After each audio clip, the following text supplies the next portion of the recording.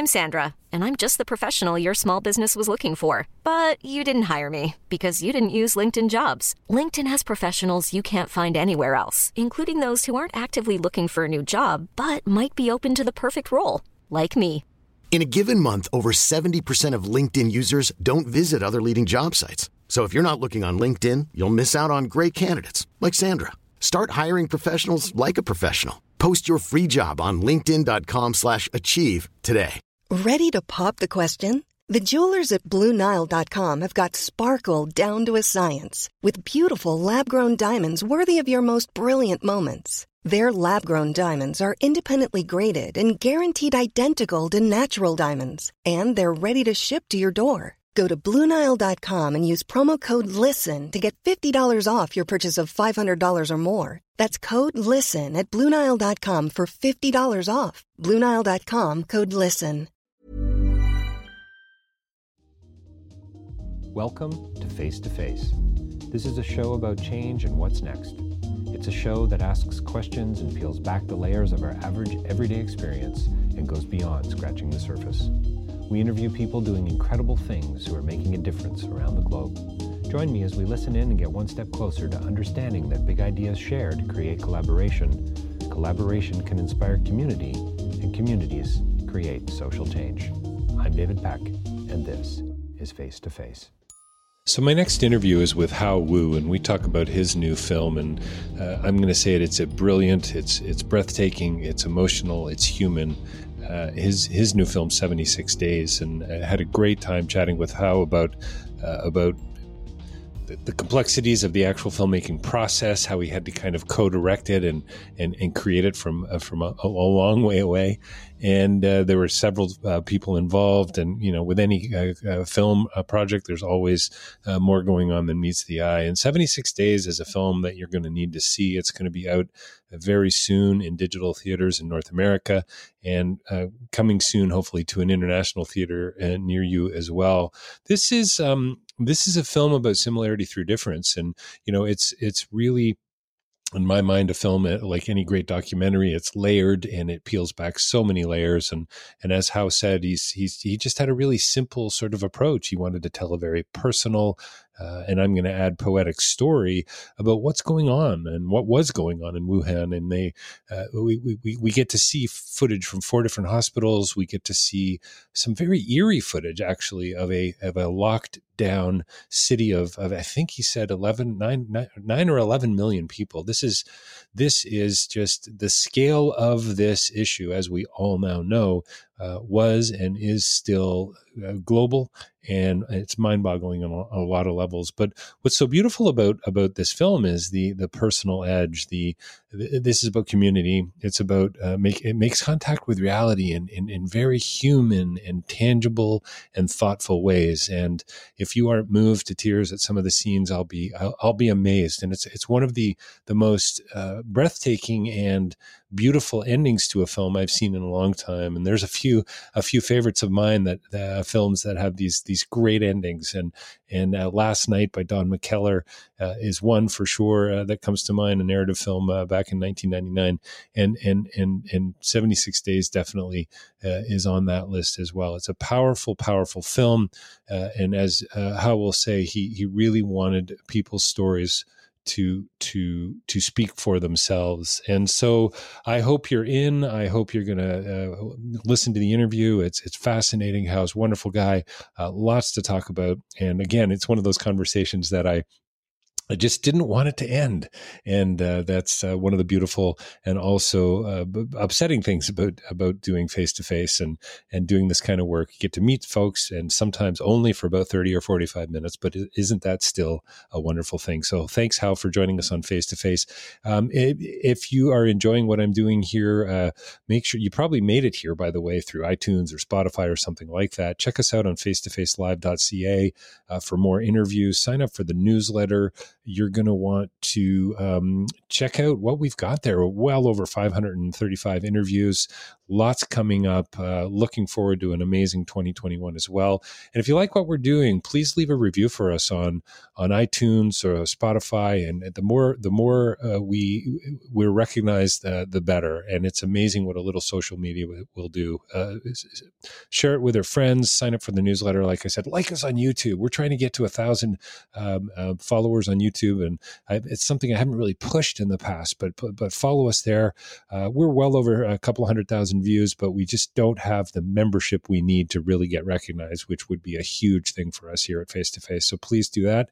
And if you want to advertise with us, reach out. We can help you with that as well. And don't forget, for all you readers who like actual books, a copy of Real Change is Incremental is available at davidpecklive.com, where you can also learn a little bit more about my writing and speaking. But last note before we step into this conversation with how historical film and historical conversation, in my opinion,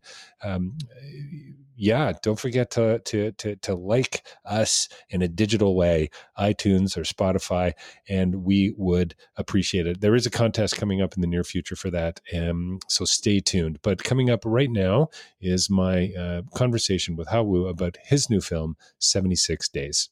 Well, welcome to Face to Face. We are joined by a very special guest here with us today. I'm not 100% sure where he's calling in from, but I think it's Eastern Standard Time. We have Hao Wu here to talk about his brilliant and timely and important new film, 76 Days. Hao, thanks for joining us today. Thanks for having me, David. I'm calling from New York City. You're calling from New York City. I thought that was the bridge in the background, but I wasn't sure. Yeah. No, that's actually San Francisco. You must zoom back. There you go. San Francisco. Sorry about that, you West Coasters. Yeah, that's my deep apologies to. And what's so funny is how no one can see what we're referring to. So it's perfect. Isn't that the beauty of a podcast? How you were at the Toronto International Film Festival. You've had a digital tour of sorts. I would imagine all kinds of interviews and Q&As. Tell us a little bit about 76 Days, and I would imagine most people already have a bit of an understanding about the film. And can I say congratulations as well? It is a beautiful and moving film, a real moving document, a testament to the fact that we are all in this together. Yeah, thank you, David, for your kind words.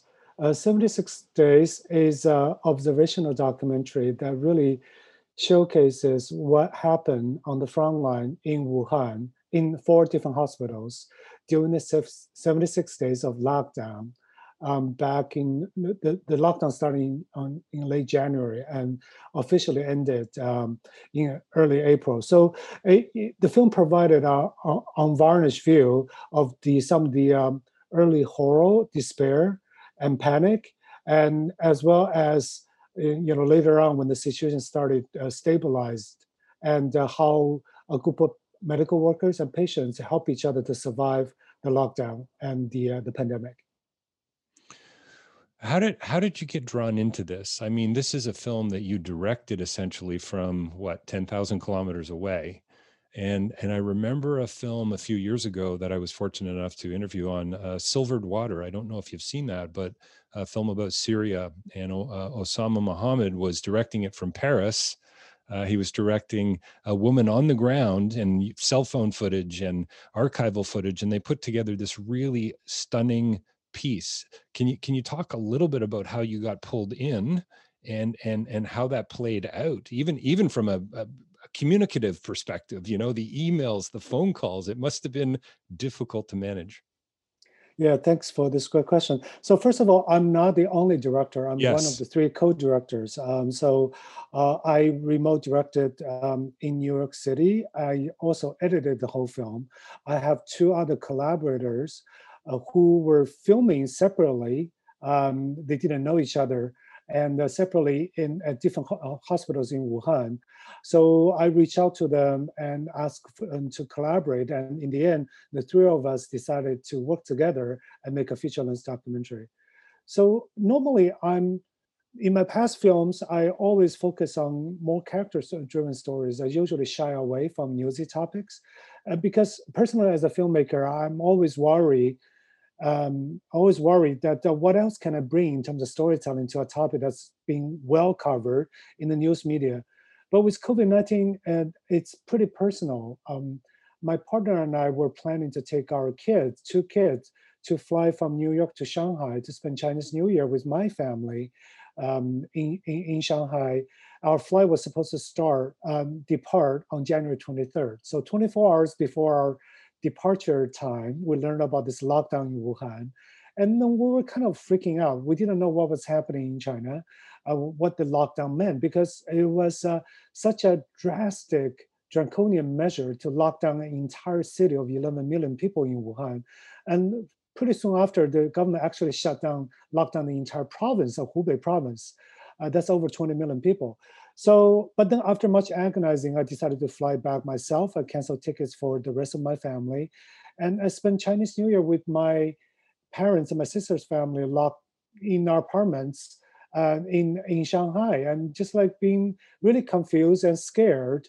And also, like, it was also very eerie experience watching an entire city of 21 million people just shut down like that during China's normally very busy family holiday. And so that, and then when I was reading on social media just every day, because we're locked inside of the apartment, so all we could do was watching TV and scrolling social media, and just reading about the news in Wuhan, knowing how horrible it was on the front line, and just like people were asking each other, how could the government have, not told us anything about this? How could the situation have become so horrible? So I think the entire country was angry. So as soon as I came back to the US, and the US network approached me, asked me if I would be interested in making a film about COVID-19. It was called coronavirus back then. It wasn't officially a global pandemic. I jumped in because I feel like that it has affected me personally. And even though later on the US network dropped the project, I still continue, because as the filming went ahead, the story became even more personal, as my grandpa was diagnosed with late-stage liver cancer a week after Chinese New Year, and he passed away in March. And I couldn't even go back to. Thank you. I couldn't even go back to China at that time because the severe restriction in inbound travel by China at that time. It's interesting. I work in international development, and I've been asked the question before, how do you get people interested in another part of the world?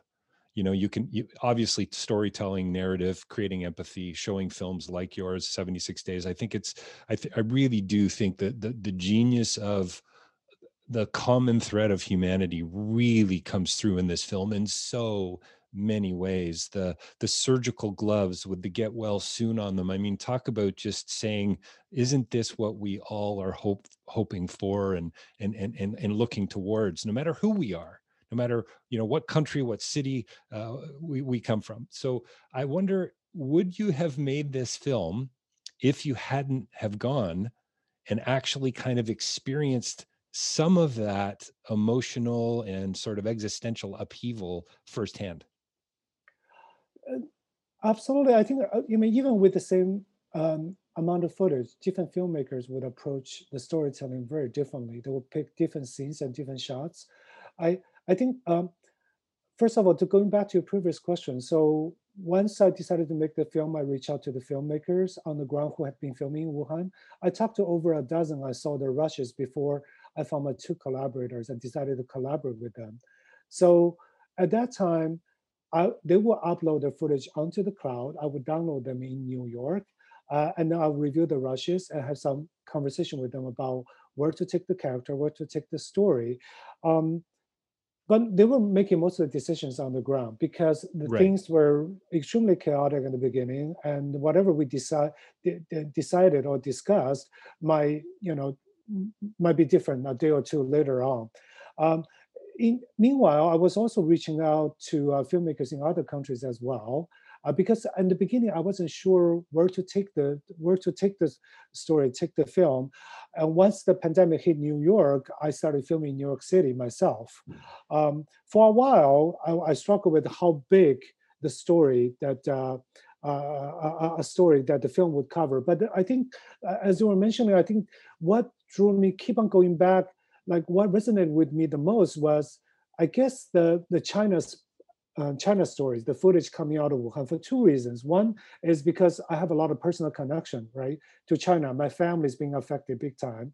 And secondly, it's because my two co-directors, they have shot amazing footage, which is so rare. Even nowadays, I don't believe we've seen such raw and emotional visual evidence to the damage the pandemic has done to people from anywhere. Even like, there's been footage, some visual footage on CNN or on BBC and Sky TV, but not as coherently as a story, like a movie, personal narrative. So I think, yeah, because I had a personal experience, that's why gradually as I started editing, I'm gradually reaching the decisions that rather than trying to tell a big global story or to compare Wuhan's response and New York's response, I should just focus on one city's experience, even in just more specifically about this group of people in the hospitals as they try to survive this pandemic. Because I truly, after having experienced the trip to China, having to manage the, living in New York when New York City was locked down, quote unquote lockdown, or sheltering in place, I see a lot of similarity. So that's why we decided to really using a more specific group of characters about to tell their stories as well as to tell the more global, more universal stories. Yeah, it strikes. I wonder how did you step into this story thinking of the notion of similarity through difference? Was that something that you had in mind? Because for me, it really comes out in the film that, again, this sense of commonality of shared human experience, and now we see how COVID has spread around the world and the damage it's doing and so on, and how different people are responding to it. But what I love so much about your film, so many things, but what I love is that it gives us a bird's eye view, an actual narrative relational view into the hottest spot for COVID, and how not only this country dealt with it, but how these individuals were dealing with it. And it's such a beautiful thing. Yeah, thank you. I do believe, I think that my idea about how similar the pandemic responses or experience across the globe was really came into being as I was really reading the news, watching the news coming from everywhere. And I think it really helped reach out to many, many filmmakers across the globe to talk to them. Originally, with the hope of collaborating with them on the film, but later on, just to get some first-hand accounts of what's happening in respective cities in the hot zones all over the world. So after talking to them, I think it helped me become even more confident about my creative approach, which is that even though this film is really about what Wuhan experienced, but I do firmly believe that people everywhere will be able to resonate with the story. Did you? I mean, I'll be honest with you. I was expecting a bit more of a political film. And I suppose, every statement a storyteller or an artist or a filmmaker makes could be classified as political. But I'm really not stunned, but surprised by how personal, once again, and how human the film is. Not that politics isn't human, but I'm just wondering if you could give me some thoughts on that. Was that intentional on your part to stay away from that newsy side of the story?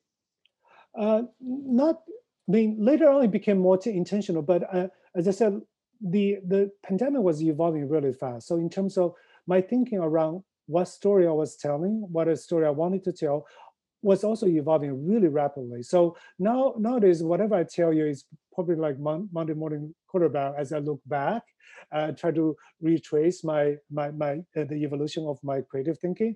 But that, as it happened, it was like day to day, or just making small adjustment. But and to be truthful, in the very beginning, I did want to do a more political piece. I really did want to investigate what was happening, what the government did, or the origins of coronavirus, the outbreak.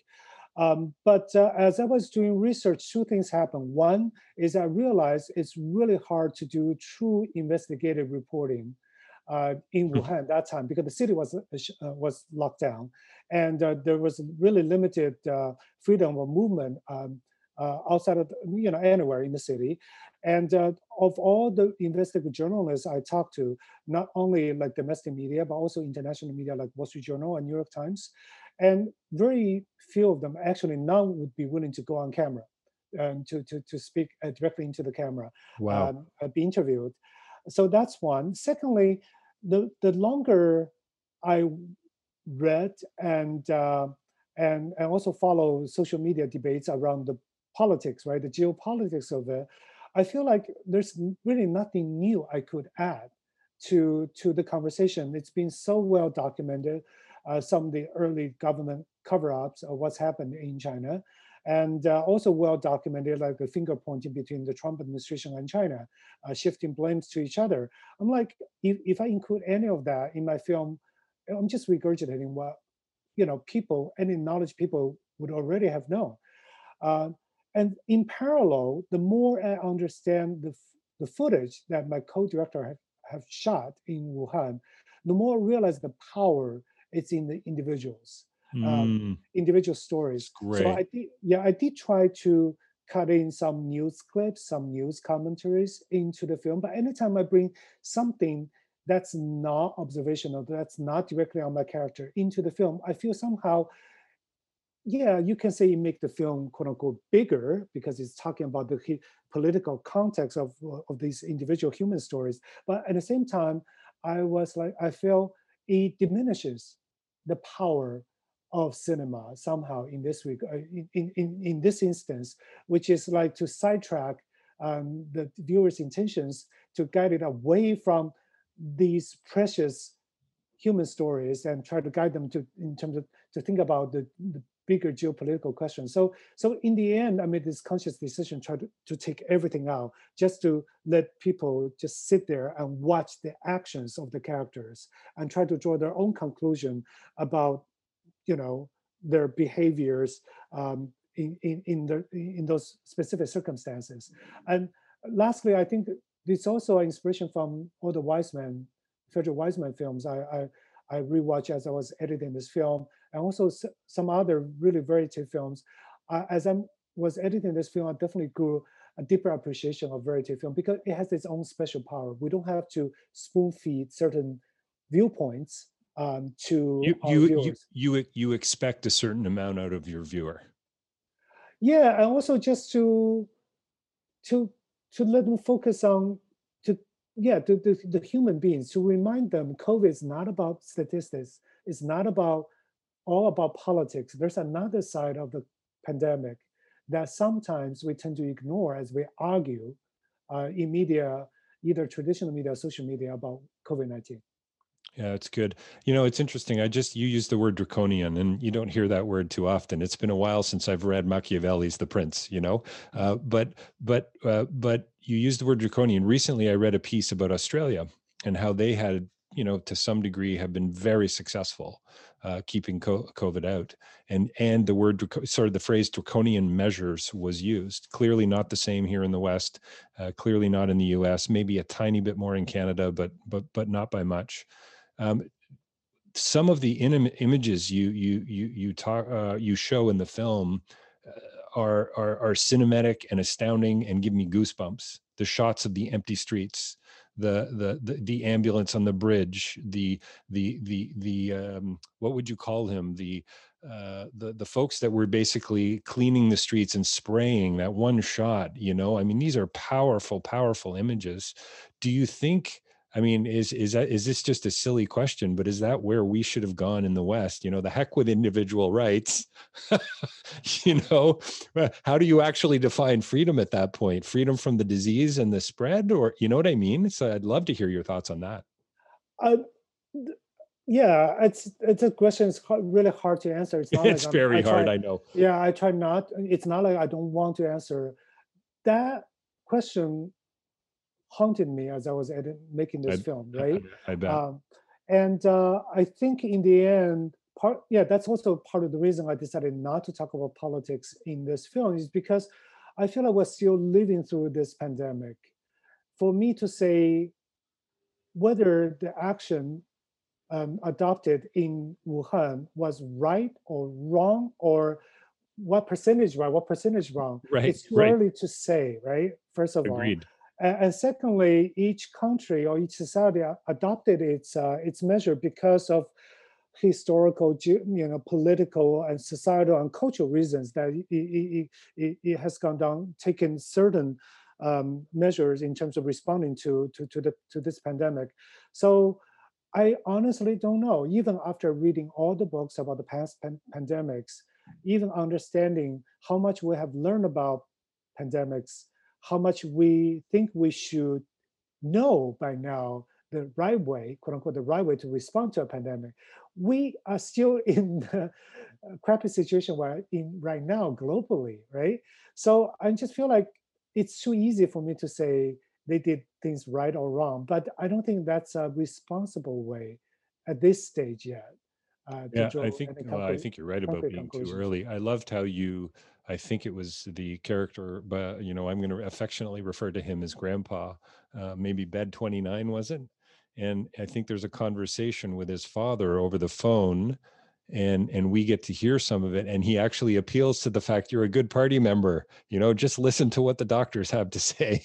Yeah, you have to set an I, example for every other patient in the hospital because you're a long-time party member. Yes. I just thought that was the ironies abound, right? I mean, I thought that was really, really, really interesting. Are you, again, maybe, sometimes the questions I ask, I think on a certain level, they're really simple. And on other levels, I hope they peel back some layers. But are you a different filmmaker now? Will you be stepping into your next project in a different way as a result of not only the way this was co-directed and managed and so on, but you've really focused on that personal human component, different from before versus what's coming next? Uh, I think 76 Days, in some ways, a continuation of my past work, which is, even though this is a newsy topic, but in the end, the film is really focusing on characters, on their behaviors, right? And so in that way, I haven't really departed from my creative interest. Um, but in some other ways, in terms of the form, the documentary form, this time is really different. With All in My Family, my Netflix original short, it was a very personal documentary with, I'm both mostly behind camera, but also I was in front of camera with a Right. lot of voiceover. Sure.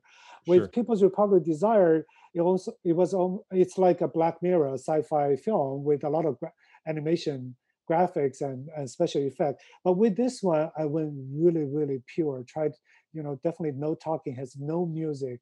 It's just the raw power of the footage. So I'm really inspired by this new approach that I learned while doing 76 Days. So moving forward, obviously, I think I would like to make more pure verite films from now on. But for every film, I like to try something different.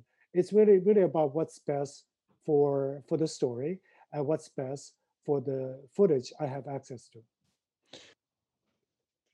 How do you think that your film, and I'm assuming there will be others, but again, just want to focus on that human and community sort of based component. The way you end the film is absolutely beautiful. Sent shivers up my spine, goosebumps.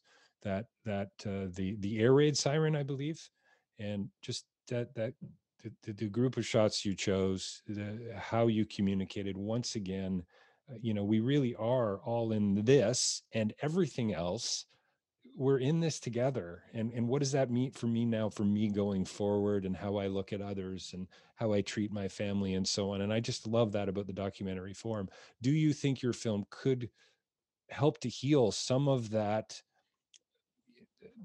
fake news, that the mismanagement of news, the divisions that continue to seem to fester all over the world, but particularly in the U.S. right now? That's for sure. Big question, and you're going to need to teach a university course on this one, I think.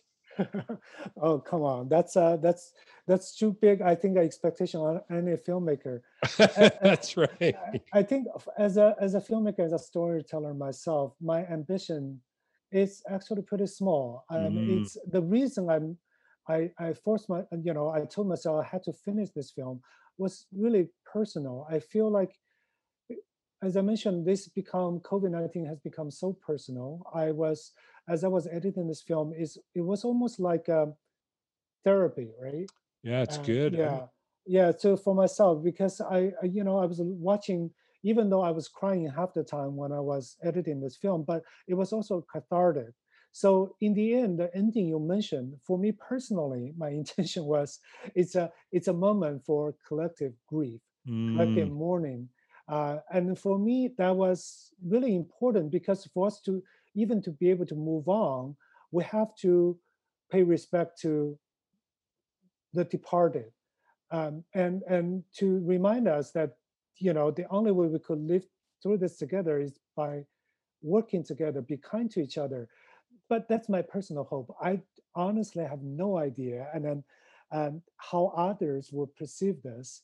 And I mean, if this film could, help move a few people and then let them see things a little differently, like you mentioned for yourself, I'm already more than happy enough. Yeah, I think that's the beauty of any kind of art, really, isn't it? And I think most of the filmmakers I've interviewed over the years, most of the artists I've met, they don't necessarily make a piece or draw a piece or write a piece for others. It really is about themselves, right? It's personal.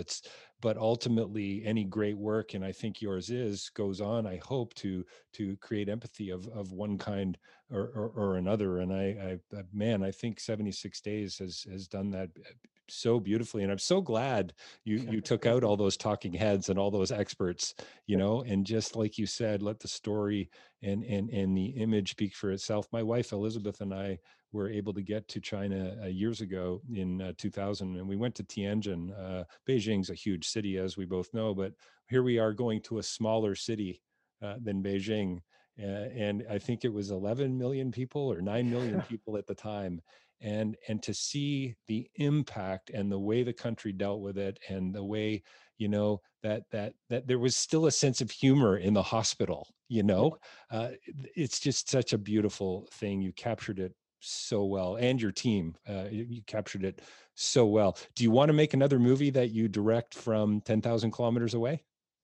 I've been enjoying this process. I feel like for me, I have interest in many, many different stories, right? So hopefully I'll be able to collaborate with different teams and to be able to produce more films faster. Yeah, that's definitely one of my goals. More films faster. I like it. I like your style. You must have a pretty long to-do list. Listen, I've had such a pleasure chatting with you today, and I think this is one of those interviews for me that could go on for a long time. And I know you've got well, maybe not other places to go, but you certainly have other people to see in the near future. Tell us about. I'm going to be posting this interview very soon. The film's being released in a couple of days. That's right. Sort of globally, I believe, isn't it? Or right now, it's only in North America, US. North America, okay. Yeah. And then you've got plans to take over the world at some point? Not take over the world. we do have international sales agent who's trying to find buyers for the film. I think Dogwolf announced there have been sales in a few countries like UK and some other European country. I can't remember at this point. Yeah, hopefully people will be able to see the film around the 1-year anniversary of the lockdown, which is January 23rd, 2021. That would be amazing, and I hope so too. Hao, what a pleasure! Thank you for your time. We've been talking with Hao Wu about his brilliant and insightful new film, 76 Days. What a pleasure, Hao. Thanks for joining me today. Thanks, David, for the conversation, for having me. Thank you.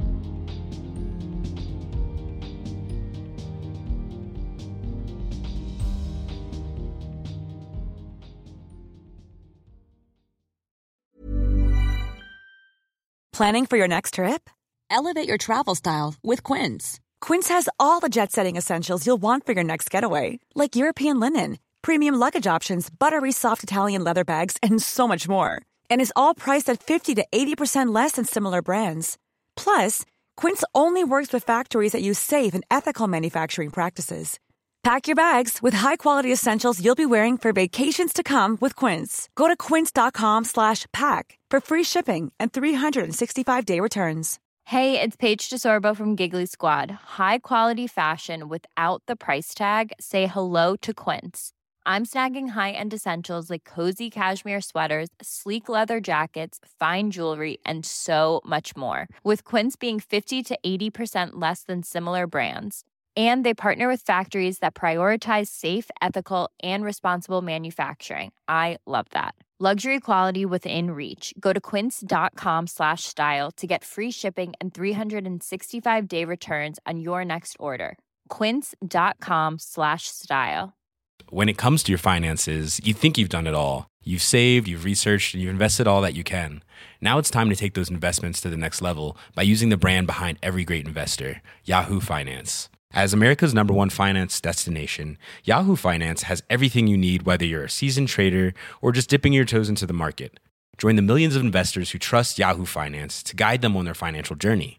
For comprehensive financial news and analysis, visit yahoofinance.com, the #1 financial destination, yahoofinance.com.